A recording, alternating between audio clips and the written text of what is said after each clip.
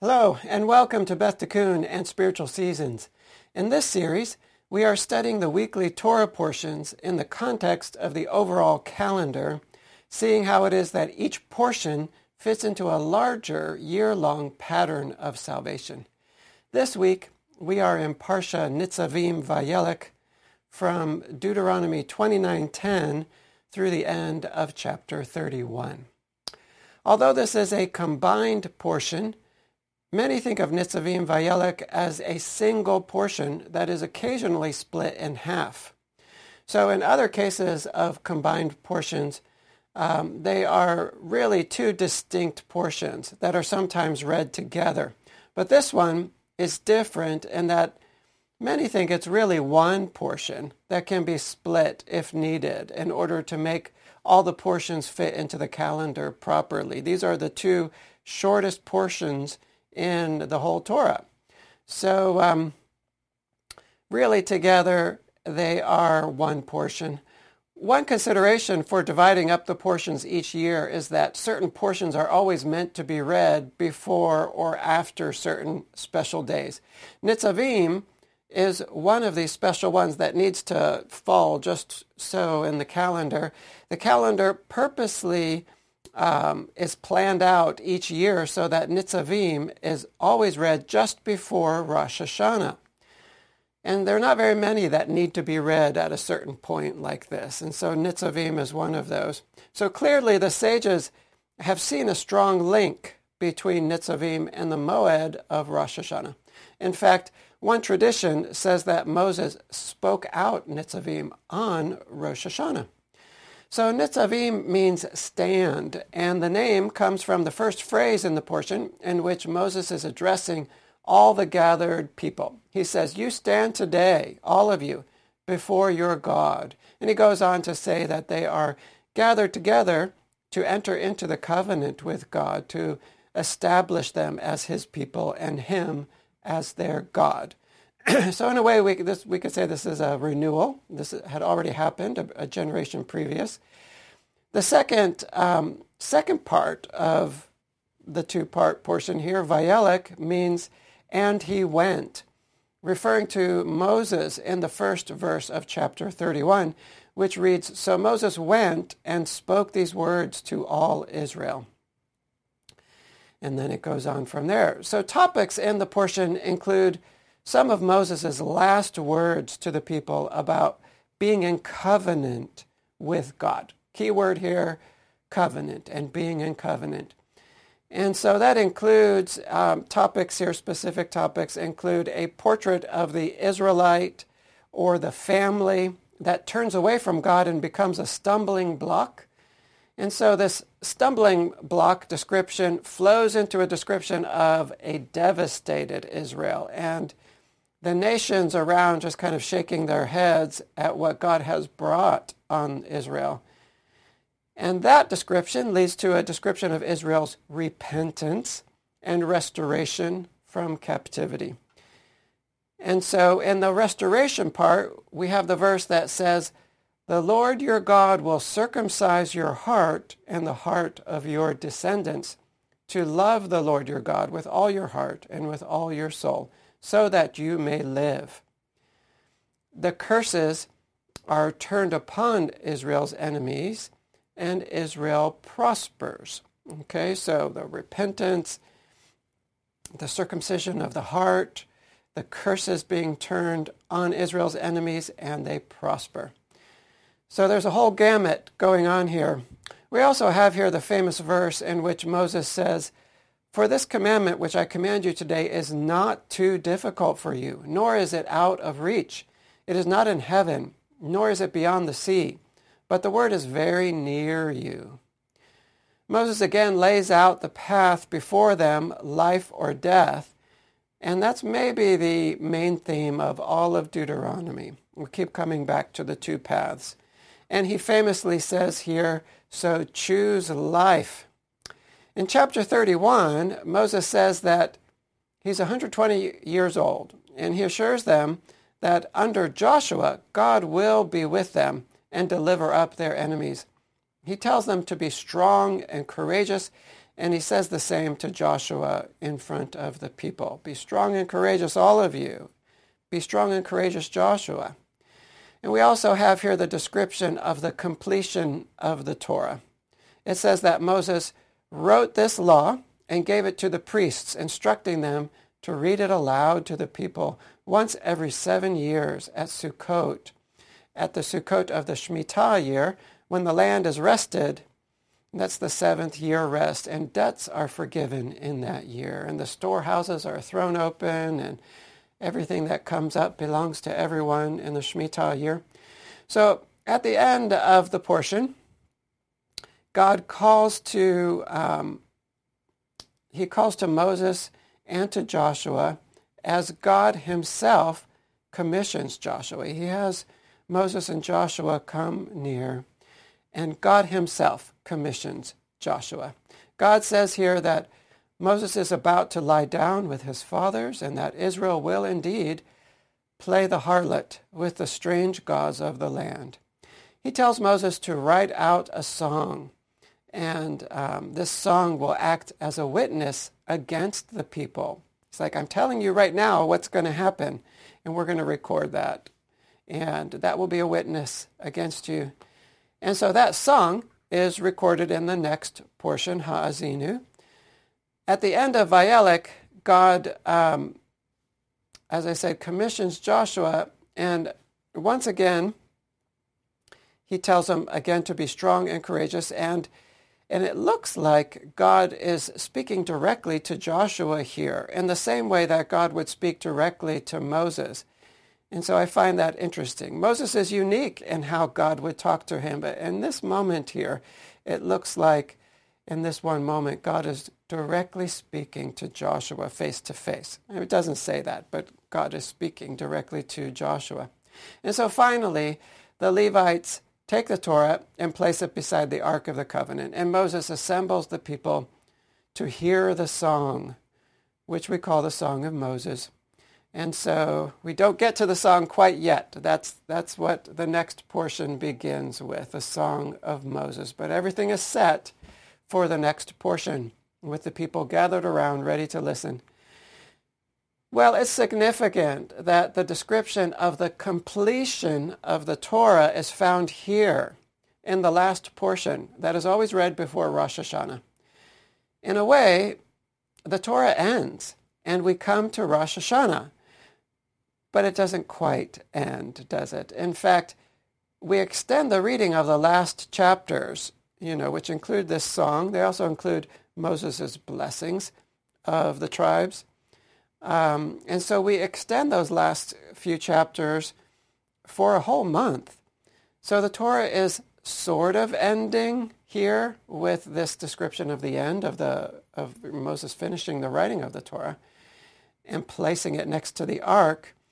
But it's sort of not ending either. And so catch this. It's like the ending is overlapping with a new beginning. So the end is wedged in the beginning.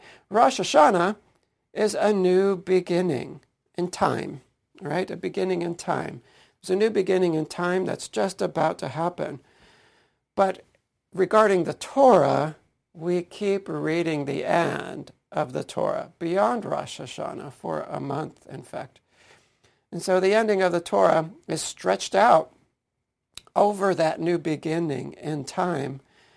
And we won't start again back in Genesis until the second week of October this year. Here we are in the first week now of September. We're not going to begin Bereshit until the first week of October. And so the new journey begins, and the tail end of the Torah keeps going over top of it. So can you feel that the 7th month is finishing a journey, but it's also at the same time beginning a new journey? The 7th month is doing double duty, so to speak. And so let me repeat this idea that I've said before here, because we're seeing a fascinating clue here in Nitzavim that this double duty is indeed the case, because we see the conclusion of the Torah in this portion. And this is the idea that there are 2 7-month journeys in the year. And so the way we get 14 months If we have 2 7-month journeys, we need 14 months. But we actually only have 12. And so the way we get the 14 is by realizing that the beginnings and the endings overlap. We count the first month over here, we count this one twice, and the 7th month over here twice.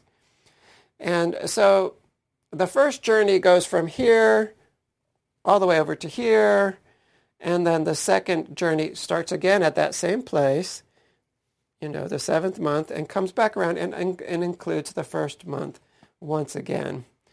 And so that first journey, it emphasizes a walk in the light, while the second, this one down here, emphasizes a walk in the darkness. In the first, we acquire the light of spiritual truth.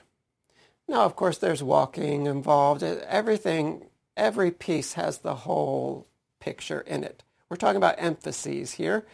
And so that first journey is about acquiring the light and acquiring the truth and being moved from the kingdom of darkness to the kingdom of light. And the second journey, in that second journey, we bring it down. Or so to say, we could even say that we become the light as the world grows dark. We figure out how to walk out the light of truth that we've received up here in the mundane nitty-gritty of life. And so even as we rest in the 7th month from one journey, right? 7 is Sabbath rest. So we rest from the first journey after 6 months of journeying, and we celebrate with a big party, the party that we could call Sukkot. Even then, even as we know that we are coming to the end of a journey, we recognize that the 7th month is also the preparation and the sending out on a second journey. And what's lovely is that the sukkah is not only a symbol of rejoicing and harvest and community and those final things, it's also a symbol of journey, of beginning things. And so the original Sukkot that this festival is named for were the portable homes used when Israel journeyed out of Egypt and through the wilderness. The Sukkah represents both that ending celebration and the launching out on a new adventure, this main symbol of this main festival in the 7th month. It does double duty too. And so we see ideas connected to this kind of complex season clearly referenced here in this portion. So chapter 30 begins by speaking of repentance, the idea of Shuvah in chapter 30, verse 2. You might see it in your English translation as the word return. And so the big harvest that the first journey in the year leads us to is a deeper vision of the self and repentance, especially what's not quite right inside this vision, this inner vision. And that leads us to repentance. And so our harvest here in this first journey is repentance. And this idea of teshuvah is followed in verse 6. Okay, so we're talking about chapter 30, verse 2. It's talking about repentance. By the time we get to verse 6, it's talking about circumcision of the heart. And circumcision of the heart is the critical act of grace that opens the doorway to success in the second journey of the year. Repentance is a reference to that first journey, the harvest of that first journey, and then circumcision of the heart is what we need to be successful in the second phase. And so circumcision of the heart really is associated with both Elul and with Tishrei, both the 6th month and the 7th month. God is recently bringing a lot of clarity for me with this idea of circumcision. It's one of those that I could see just fits into the calendar, but not quite exactly. I was trying to grab a hold of it, and it's getting, the Lord is bringing some clarity to me recently. And so that's a topic that hopefully we will be addressing in the Yom Kippur teaching. And so stay tuned for that. It's really quite an amazing picture regarding the connecting of the circumcision of the heart, the ears, and the lips, and how each of these is connected to the calendar. And so I recently heard of a teaching by Rabbi Ginsburg that does that, connects these different circumcisions to different days in the calendar. And so I'm excited to share that, but not today. And so for now, I'm going to make just a quick string of connections regarding circumcision and Yom Kippur. And it's mostly for those interested. But again, our idea here is circumcision of the heart and its connection to this period, the 6th and the 7th months, and especially to Yom Kippur. And so I'm just going to go through this chain of ideas quickly, but it'll be in the notes that are posted below the video. And so if it's hard to follow, just tune out for a couple of minutes. It really needs a longer time to explain, but it goes like this. Heart circumcision is associated with the new covenant. And so recall that the new covenant involves the Torah being written on the gut and the heart. And so the new covenant is the second covenant, the one that follows the Mosaic covenant. And so we should be particularly looking for the new covenant at some point after we see the picture of the Mosaic covenant in the progression of the yearly calendar, right? 2 covenants. First one, Mosaic. Second one is New Covenant. And so where do we see that in the calendar? Well, we associate the Mosaic covenant with Shavuot. Okay, so Shavuot, Mosaic covenant, the receiving of the Torah at Mount Sinai. And we can see a scriptural connection between the New Covenant and Yom Kippur. It is at Yom Kippur that Moses comes down the mountain with the second set of tablets, the tablets that were not broken. And so again, the Mosaic covenant is pictured at Shavuot, and the New Covenant is associated with the Torah on the heart, and that is connected to Yom Kippur, partly through the giving of the second set of tablets, the tablets that were not broken, which is a picture of the covenant that comes with power for us to be faithful, the covenant that we won't break. And that's the New Covenant. And so now, the Torah doesn't explicitly say that Moses descended with the second set of tablets on Yom Kippur. But that's the tradition, and we can work that out by working out Moses' 3 40-day trips up and down Mount Sinai, starting at the beginning of the 3rd month. And so moving forward now with connections to, well, the 6th day anyway of the 3rd month, which is the day of Shavuot. Moses goes up. So that's when we start our counts of 40 days, 40 days, 40 days, few days extra in between there. So moving forward now with connections to the calendar here in the portion, more connections to the calendar. Let's just hone in on the 2 key words that we combine to name this portion, Nitzavim-Vayelech. How do these words speak to this moment in the calendar? And so again, the first means stand, and the second means walk.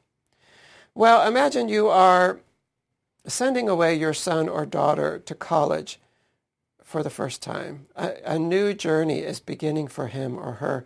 And what do you want to tell your child, your grown-up son or daughter now? First of all, you want to say, stand. Stand on the foundation that we, your parents, tried to provide for you. Stand on the truths you know. Most of all, stand on the covenant with God, right? Stand firmly. Even if you slip and you experience some consequences from that, because that is going to happen, stand back up. Don't lose hold of your relationship with God through the Messiah, and root yourself in that. And the next thing you want to tell him or her is, now start walking. Carry your light out there. At some point, we have to leave our point of origin and walk into the dark unknown and be the light there that God has made us to be, but we stay standing there at our origin too. We keep that foundation with us. And so we have to bring our voice of truth into the place of lies, right? This place of sheker, this place of lies. And the nature of walking is that every step requires leaving the last place behind. And so we can never afford to get too comfortable. Walking isn't so much about comfort as it is about movement to a goal. And in the end, that goal is really God himself. We're moving toward him. And so again, as we stand on the precipice of a new phase of growth with the Lord, a new walk through the darkness of the winter half of the year, the message we hear in this portion is stand and walk. Stand on the foundation of the covenant with your Maker and walk forward with that anchor within you. And so I want to go a little deeper now with an idea from the first sentence of the portion. It's a theme that has a strong connection to Rosh Hashanah. The first verse of Nitzavim in its fullness, just read a little bit of it there before, but let me read the whole thing now. It says, "You are standing today, all of you, before the Lord your God, the heads of your tribes, your elders, and your officers, all the men of Israel, your little ones, your wives, and the sojourner who is in your camp, from the one who chops your wood to the one who draws your water, so that you may enter into the sworn covenant of the Lord your God, which the Lord your God is making with you today, that he may establish you today as his people, and that he may be your God, as he promised you, and as he swore to your fathers, to Abraham, to Isaac, and to Jacob." So first, the plain meaning here is that they are entering into a covenant, and they are showing their choice by standing. If you're choosing to stand here in this moment, then you're choosing, and this is kind of what Moses is saying to them, if you're standing here, if you're choosing to stand here in this moment, then you're choosing to be a part of this covenant, right? It's like if you don't want in, then go sit down somewhere outside of the body of Israel. If you're standing in the body now, then you're claiming oneness with Israel, and you are also claiming this covenant relationship with God. And so I find this interesting. This is a generation that can stand tall. We see other people entering into other covenants with God in other ways. Here, as far as what we know, they're being told, stand together. And this is very much a part of this time in the calendar for us. And so this generation has been through a lot of growing up in the wilderness, and they're a desert-toughened, God-fearing army now, and they can stand. And they know how to camp, and they know how to march together, and they are firmly attached to this Torah and to God, and they can stand together in this moment. And so that is their means of entering into this covenant. It's just so fascinating, I think. Well, on this first point, let's connect to Rosh Hashanah by recognizing that there is a covenant renewal happening on Rosh Hashanah, a crowning of God as our king again. Remember all this kingness and king imagery and this crown on the pomegranate associated with Rosh Hashanah. And what flows from this crowning of him again as king on Rosh Hashanah are the other days of the Tishrei Moedim. That's the ball that gets everything rolling, us standing together and saying, "You are our king, we choose you again." And so that choice on Rosh Hashanah, that is a renewal of the covenant. And that gets worked out in the days that follow through the Messiah. First on Yom Kippur and then on Sukkot. And we have a part to play, in not so much on Yom Kippur, but there is an implied role for us there too.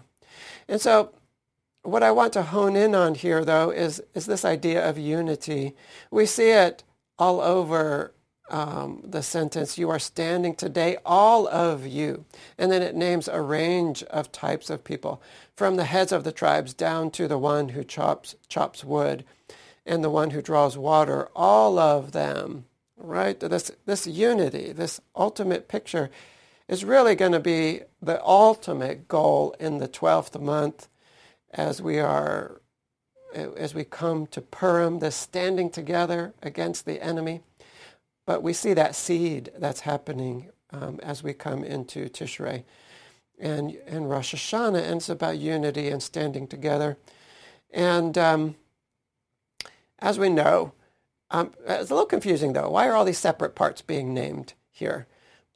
We know that any body must be made up of many different specialized parts in order for the whole body to function. And that's very much a part of the end, is all the different parts knowing who they are. The stomach knows it's the stomach. The hand knows it's the hand.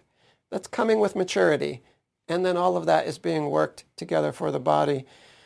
And so we know that there is diversity for the body, and in order for it to work properly, and that's good and necessary. But on the other hand, and that is something we're looking forward to at the end, but really the deeper essence of this moment at Rosh Hashanah is standing equally before God.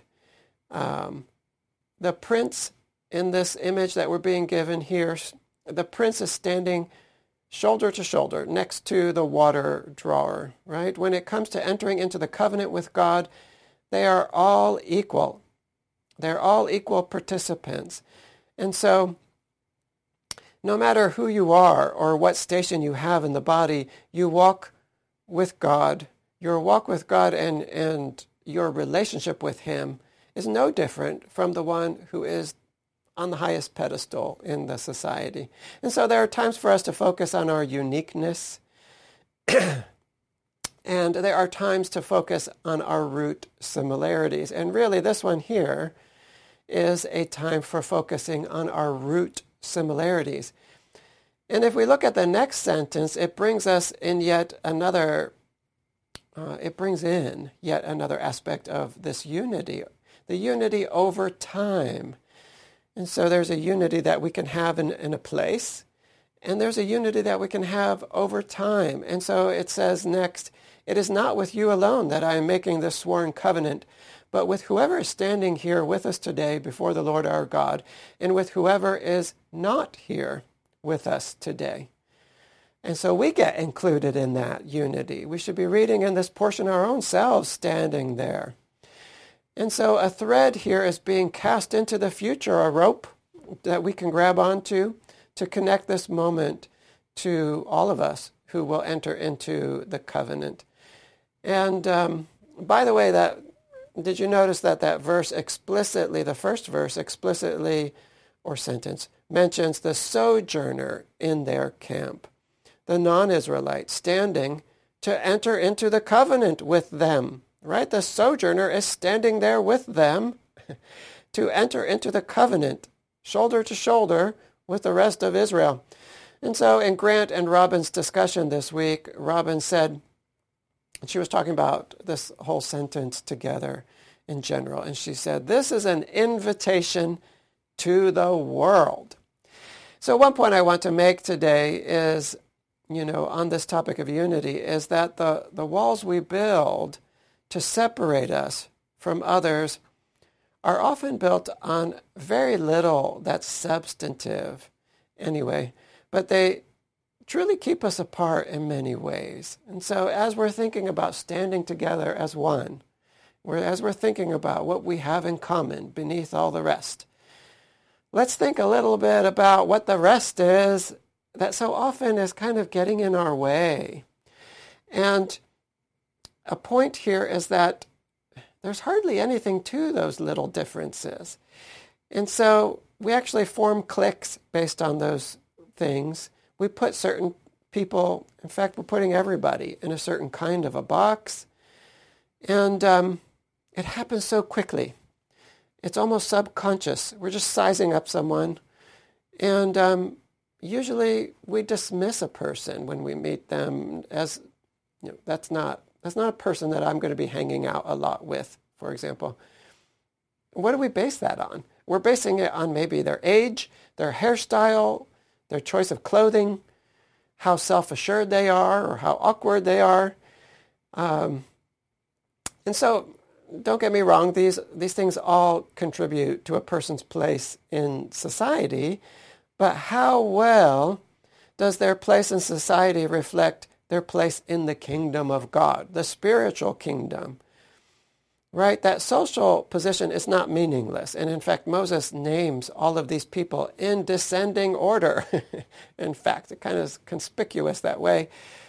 But social position is not the totality of a person or even the most essential part of a person. And we're just closing people off way too quickly. And we're not even really thinking about it. And honestly, when we do that, it leaves a negative feeling. It just leaves a negative residue, I would say, subconsciously on us. The Lubavitcher Rebbe comments on this passage of talking about unity here. And he says, who is to say who is ultimately higher on the ladder of achievement? Honestly, who's to say who is higher on that ladder of achievement? Appearances can be deceiving, says the Rebbe. And we tend to over-evaluate ourselves while under-evaluating others. Isn't that the truth? Secondly, says the Rebbe, even if we have evaluated ourselves correctly, just because we are a leader in one particular aspect of life does not mean that there are not other aspects of life in which others are leaders. Right? And so we can't really trust our eyes in terms of trying to size up a person. We're just building walls unnecessarily. Maybe the spiritual giant in the room is not the pastor or the wizened sage. Right? And this is me talking here, by the way. The Rebbe quote was finished there. Maybe it's not that person that everyone would be drawn to as being the leader, or maybe the wealthy person, the business leader, whoever that person is that we kind of put on that pedestal for whatever reason. Maybe the real spiritual giant in the room is the one whose job is to stay late to mop the floor. How do you know what spiritual progress that person has made in this life? How do you know what thoughts are going on in that mind, in how God weighs them? How do you know what acts of kindness that person does so routinely for other people that, compassion and generosity have just become effortless for him or her? And the point of seeing others with this kind of humility is so that it helps to tear down the barriers we set up. That person, maybe we might say, in one of these subconscious moments, they're not terribly self-aware. They dress like they rolled around in a pile of clothing heaped on the floor at the Salvation Army, which I love, by the way. I love to shop at the Salvation Army. But, we might say they're on a different wavelength from me. That's just not someone I click with, right? They're on a different planet. And I'm not that interested in getting to know them, we might even think. And again, a lot of this is subconscious. And yet, what do you know, really, about that person's stature in the spiritual realm, for example? And what do you know about how that person could lead you and teach you in some aspect of life that you're lacking in? That person might be wearing frumpy clothes that don't fit that well, but who cares about that if they can show you how to be a better friend or a better spouse? So we're too reductionist, and we miss out on much that other members of the body have to teach us, much truth that they can lead us into. Well, in this same vein, Hannah Weisberg tells a remarkable story that the Alshich, I don't know if I'm pronouncing that correctly, Alshich comments upon. And this is the comment. The Talmud tells the story of Rav Yosef, the son of Rabbi Joshua ben Levi, who fell ill and was at the brink of death when his father's prayers brought him back to life. When he came to, his father asked him, "My son, what did you see?" Right? What did you see in heaven? He was thinking. Rav Yosef replied, "I saw an upside-down world. Those who are on top here are on the bottom there, and those who are regarded as lowly are exalted in heaven." That the leader, and the quote goes on, that the leader or the sage is superior to the wood hewer or the water carrier is only from our earthbound perspective, which sees a hierarchy of roles. But when you all stand before God, there is no higher and lower. What seems low here is no less lofty and significant in God's eyes. And so that's the end of the quote from the Al-Shish. Can't say that. Okay. Well, okay, to bring this back around to the calendar and Rosh Hashanah, unity in Israel is a very important theme for Rosh Hashanah. And why is that? So let's just think into that a little bit more. Rosh Hashanah is a time to stand before God with your community. And that's a moment when our petty differences seem very unimportant. And so as we just said, what do we really know about how God sees us? What do we know about how I've been doing with what God gave me, right? He's given me a certain family. He's given me a certain economic position. He's given me a certain gender. And so only God knows what he gives to each person. And so how do I know how well someone else is doing with what God gave to that person? We just can't know any of these things. And what if, in the end, we all actually look very similarly tiny as we are standing across from an infinitely big God, right? We're all ants anyway, and as we stand across from him in one way. In another way, we're his chosen bride. And so we have to keep hold of both of those things.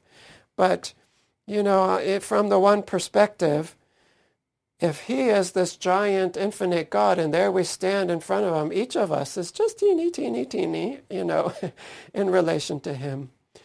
And so the king of the universe is too much of an unknown. And that's wonderful, because we don't want to be completely able to understand our God. If we could completely understand God, then we would be God. In the face of that awe-inspiring moment of standing before him, all we can do is say, I'm a person living in the Shadowlands, and so are you, and God has put us near to each other here in this moment, and I'm really glad you're standing here with me on this weighty day. Everything seems insignificant in the face of God and under the weight of judgment. Even our petty reasons for not getting along with each other, just forget about those, at least for Rosh Hashanah. On Rosh Hashanah, the small differences in the water under the bridge, they kind of fade away in the enormity of that moment. And so it's a powerful day for uniting us together. And that needs to carry through for the rest of that journey and for the whole year, right? The yearly calendar that is beginning on that day versus the monthly calendar beginning on the other side in Nisan. And so one last thought here on this particular topic. Rabbi Trugman brings in from Rabbi Karlbach that one way to read "you're standing here, all of you today, before the Lord your God," is that all of you can speak to the individual, meaning every part of you, yourself, your whole heart and soul. When you are standing before the Lord, you need to bring all of you, and particularly on Rosh Hashanah, but at any time, really.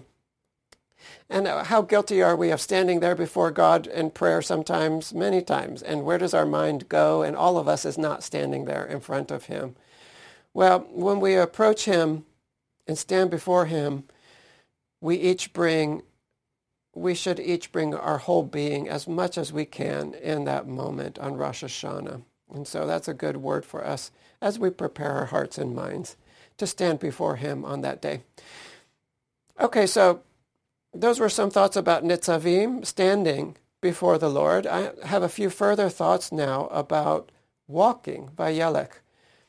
We are given a firm foundation, not so that we will stay in the home, but so that we will take our light out into the darkness to walk by faith with God. And this is a huge theme of the second journey in the year. And we see that particularly clearly at Hanukkah, when we light that one little light and it grows to 2 and 3. We're doing that at the winter solstice, which is the darkest time of the year. And so again, this walk in the darkness, it actually begins right here at Rosh Hashanah, which is the fall equinox. It aligns with the fall equinox. And that's when the night begins to dominate the day in the northern hemisphere, right? The northern hemisphere is where Israel is located. And so right on that equinox, we have 12 hours of daylight, 12 hours of night across the entire planet. But right when we move past Rosh Hashanah, already the night is just a little bit longer than the day. We're headed into the darkness. And so God is calling us now to walk bravely with faith into that inky blackness. And in that walk, we will find great purpose and meaning and nearness to God. And so even as we know ourselves to be standing before the Lord on the firm foundation of the covenant with him, we also walk. And so the Haftarah emphasizes this idea of Israel walking out to be the light in the darkness of the nations, right? We happen to read this very idea as we're crossing this boundary on Rosh Hashanah, and this Haftarah that's helping to prepare us for that. And so in Isaiah 62, it says, "For Zion's sake, I will not keep silent, and for Jerusalem's sake, I will not be quiet, until her righteousness goes forth as brightness, and her salvation as a burning torch. The nations shall see your righteousness, and all the kings your glory, and you shall be called by a new name that the mouth of the Lord will give." Right? You can't get any clearer than that. About to head into the darkness, Rosh Hashanah marks the boundary. Here our Haftarah is telling us, it's going to be a beautiful thing, Israel, and the nations are going to see your light. It's like a torch. It's going to be a beautiful glory to them. Well, the main point I want us to notice here is that while we can apply this standing and walking to ourselves, the actual context here is that Moses is walking, right? The sentence is about Moses walking, the sentence that starts Vayelech, and speaking to the people. And so we can take some lessons from that for what we can expect in our own journey to come here, this next journey. And so Moses is the example for us here. The verse, at least in this moment and in this portion, so the verse that introduces Vayelech once again reads, "And Moses went and spoke all these words to Israel." Moses brought his light to his own people who were trapped in darkness at the time. He brought words to them, words that God himself had given Moses to say. God literally says to Moses, "Go speak these words to Pharaoh and to my people." And Moses is faithful. But Moses is also reluctant at first. We can call this a little stumble maybe at first, to the point that he's kind of arguing with God at the burning bush there over his commission to go into the darkness of Egypt and to take that word of God into that darkness. And I think he was afraid. You could say that his fear made him a bit stiff-necked, right? You see, Moses is one of his people. He's an Israelite.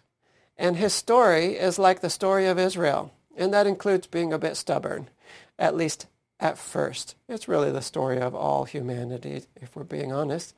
But over and over again, we read in these portions in Deuteronomy that God will work with them to, we could say, unstiffen their necks. An important point here is that God worked with Moses until he overcame that fear. And in the end, Moses went, and he spoke. And Moses grew over the course of his walking and speaking to the people. He didn't come to a point of perfection, but we see him growing and learning how to be the leader of a nation after he had been the leader of just a few sheep, right? He learns how to appoint leaders of tens of thousands and thousands, and God helps him in that. He sends him Jethro even there to help him in some of those things. And God will do the same with us. Our journey is no different, and it's going to look like this, and it's going to include some fearful-looking steps, but we will overcome the fear with God's help. God might have to use the rod to bring some humbling now and then, but the end of the story is always reconciliation and blessing and fruitfulness. So remember the book of the Bible we read at Yom Kippur. It's Jonah. Jonah is a great example of one who was a bit stiff-necked, but God didn't accept that. And in the end, Jonah is sent with the words of God, and the result is salvation for the nations, salvation for the city, the great city of Nineveh. And one idea to take from these examples of Moses and Jonah is that it is a part of God's plan, right? We're taking from these lessons of Moses and Jonah what we can be expecting in the journey ahead. And because it's Moses who goes and Moses who speaks here in this portion, this beginning of Vayelech. And it's one of the things that we can see from these stories is that it's part of God's plan that we have a time of stumbling, a stiff-necked time as we learn to walk at a higher level. But God tells us about that stumbling up front so that we won't lose faith when it happens. He wants us to be totally prepared for the pattern. And in God's plan, we need to fall down a bit in order to see what we have within us, our weakness. He simply does not give us right away what we need to fully succeed. God could have zapped Moses right at the burning bush and just given him and loosened his tongue and his lips and given him exactly what he needed, but he didn't do that. He didn't do that. So the stumbling is built in, but he gives us a protection by letting us know about all of this that's going to happen ahead of time. There's a lot of energy being put into and a lot of words being put into the Torah to let them know, by the way, you're going to stumble. We're going to have this whole upcoming portion of Ha'azinu, and if you can remember, it's not the most uplifting song. And so in this portion, God tells Moses that the people will indeed play the harlot and worship the strange gods in the land. They will stumble in their walk because they don't have it within them to not stumble. And so again, couldn't God have just done it another way? Well, he could have. But this stumbling, again, is just a part of the plan. And so don't miss this point. God also shows them that the plan goes on after that stumbling. After the stumbling and the severe consequences, he will pick them up and breathe new life into them, and they will be blessed and fruitful in the end. And Moses was blessed and fruitful in the end. The stumbling is never the end of the story. Jonah was swallowed by a whale after he took a misstep. And I would say, that definitely qualifies as pretty severe consequences. But after he repented, his life went on to bear much fruit, even in just the scene that we see after he spit back up onto the beach. And so think about Joshua. What's going through Joshua's mind in this moment, hearing that Israel will fall into idolatry after Moses is taken from them, right? The portion says, well, Moses, God says, you're about to lie down with your fathers, and this people, they're going to play the harlot.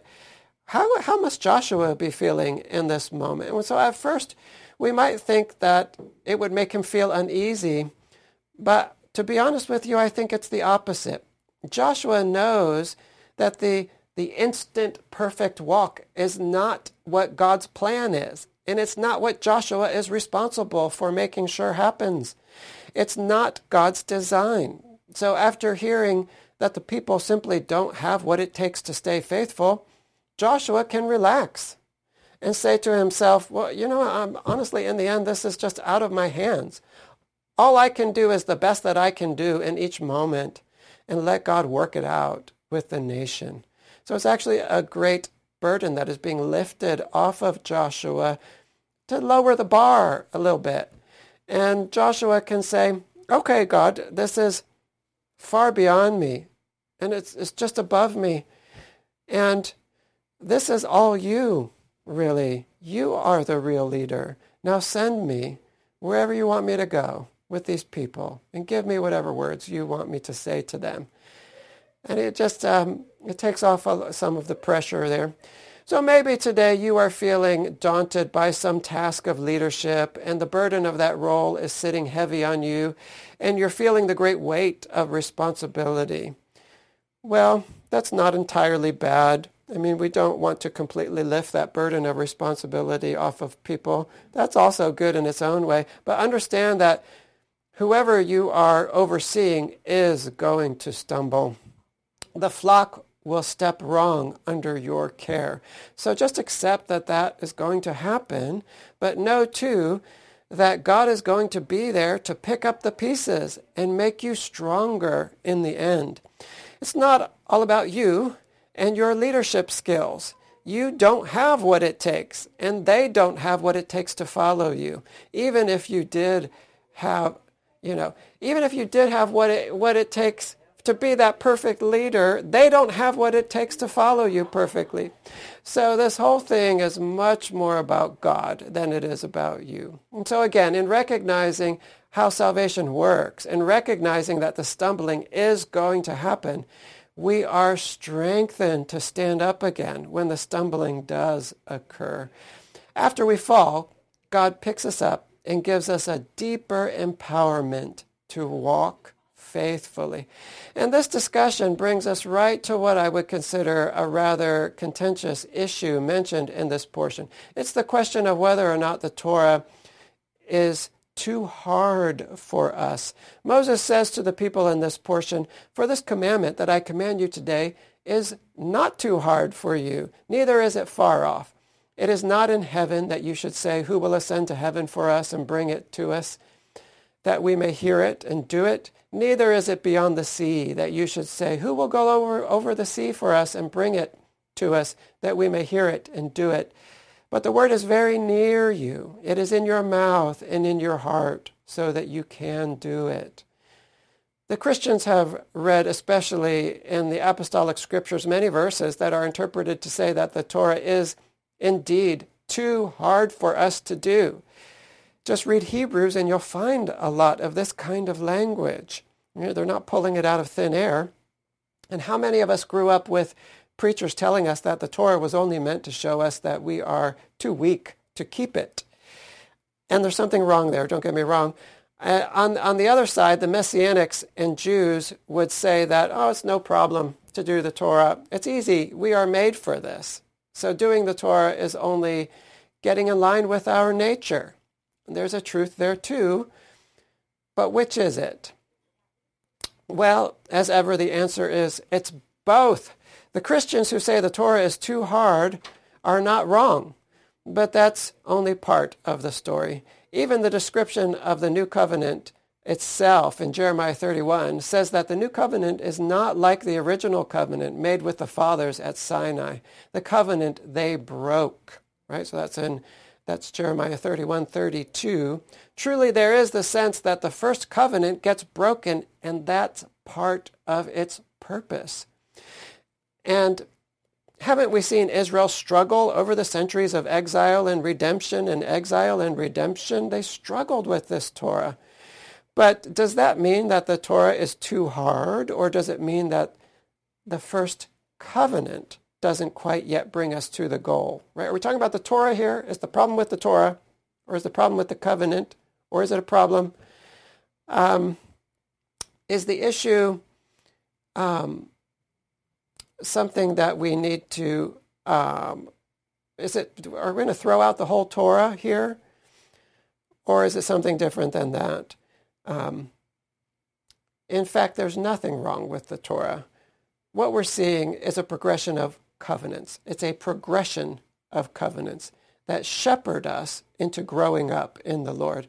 And so we have to look at the question through the lens of development, the development process. Right? Development is going to be our key for how it is that we can look at the Christians and say, Hebrews is what it is. And how we can look at Moses here saying, this isn't too hard for you. We've got to bring these together somehow. And the answer is going to be first the one covenant, then the other covenant. That's what we need in our development process.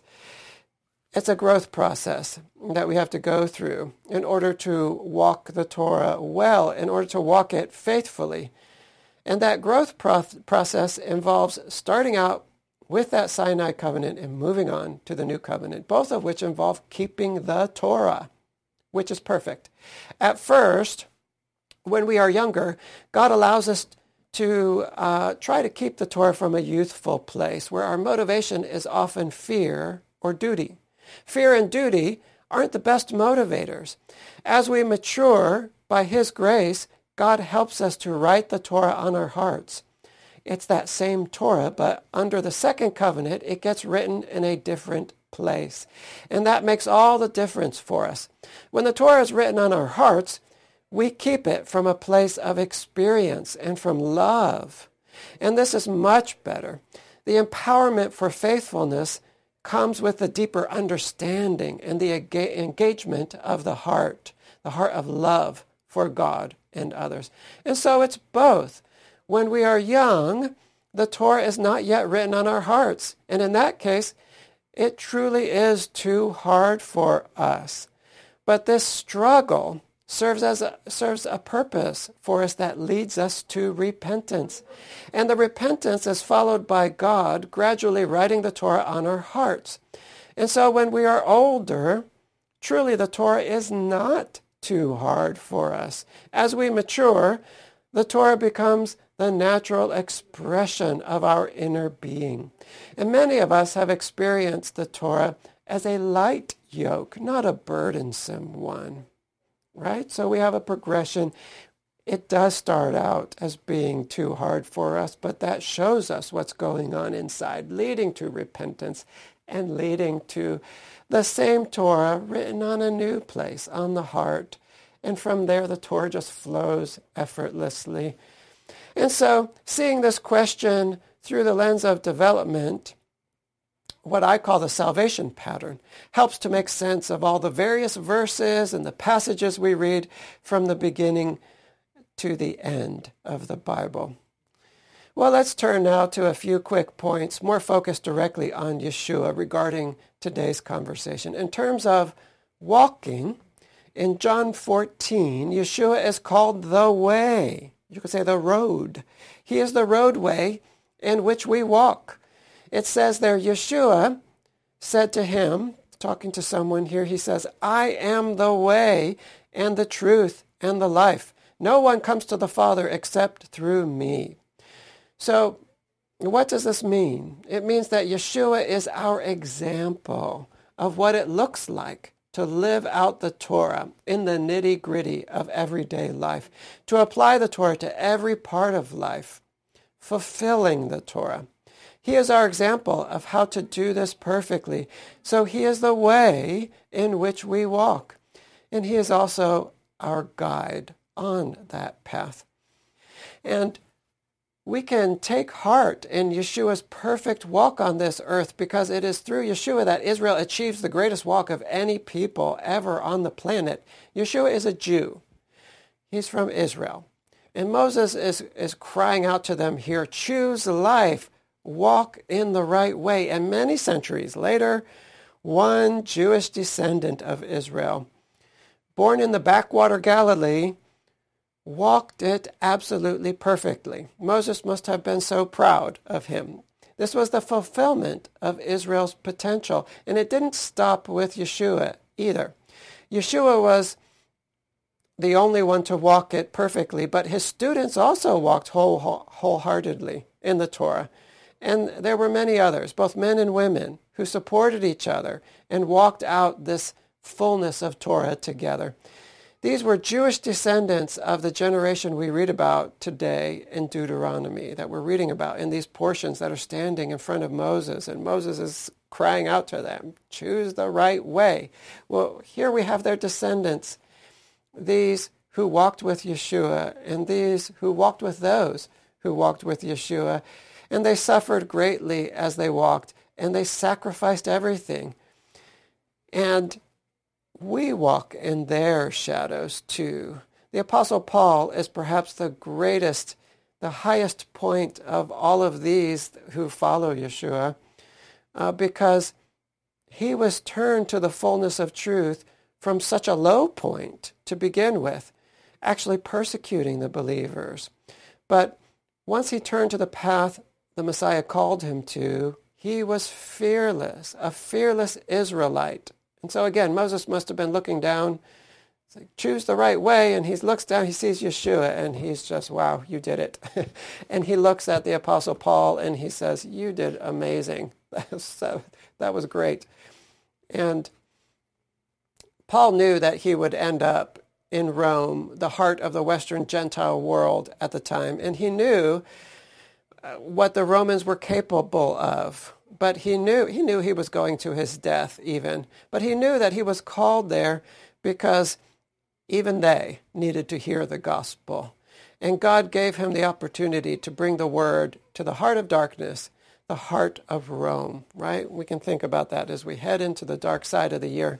It's in Yeshua first, but also in these men and women that followed after Yeshua that we begin to see what we are capable of as human beings. Well, that's all for today. Thank you for listening. May God bless us to see and embrace the ending of a journey, even as we already begin a new journey in the year.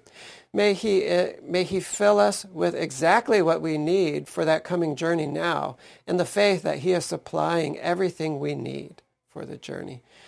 May he help us now to see past the walls we foolishly put up between us so that we can experience a great oneness as we stand before him on Rosh Hashanah as one people. May we actively learn about the pattern of salvation he has established for us to walk in, the pattern of Yeshua, so that we can always walk with sureness and joy. And may we rise up to be the people he has made us to be. Shalom.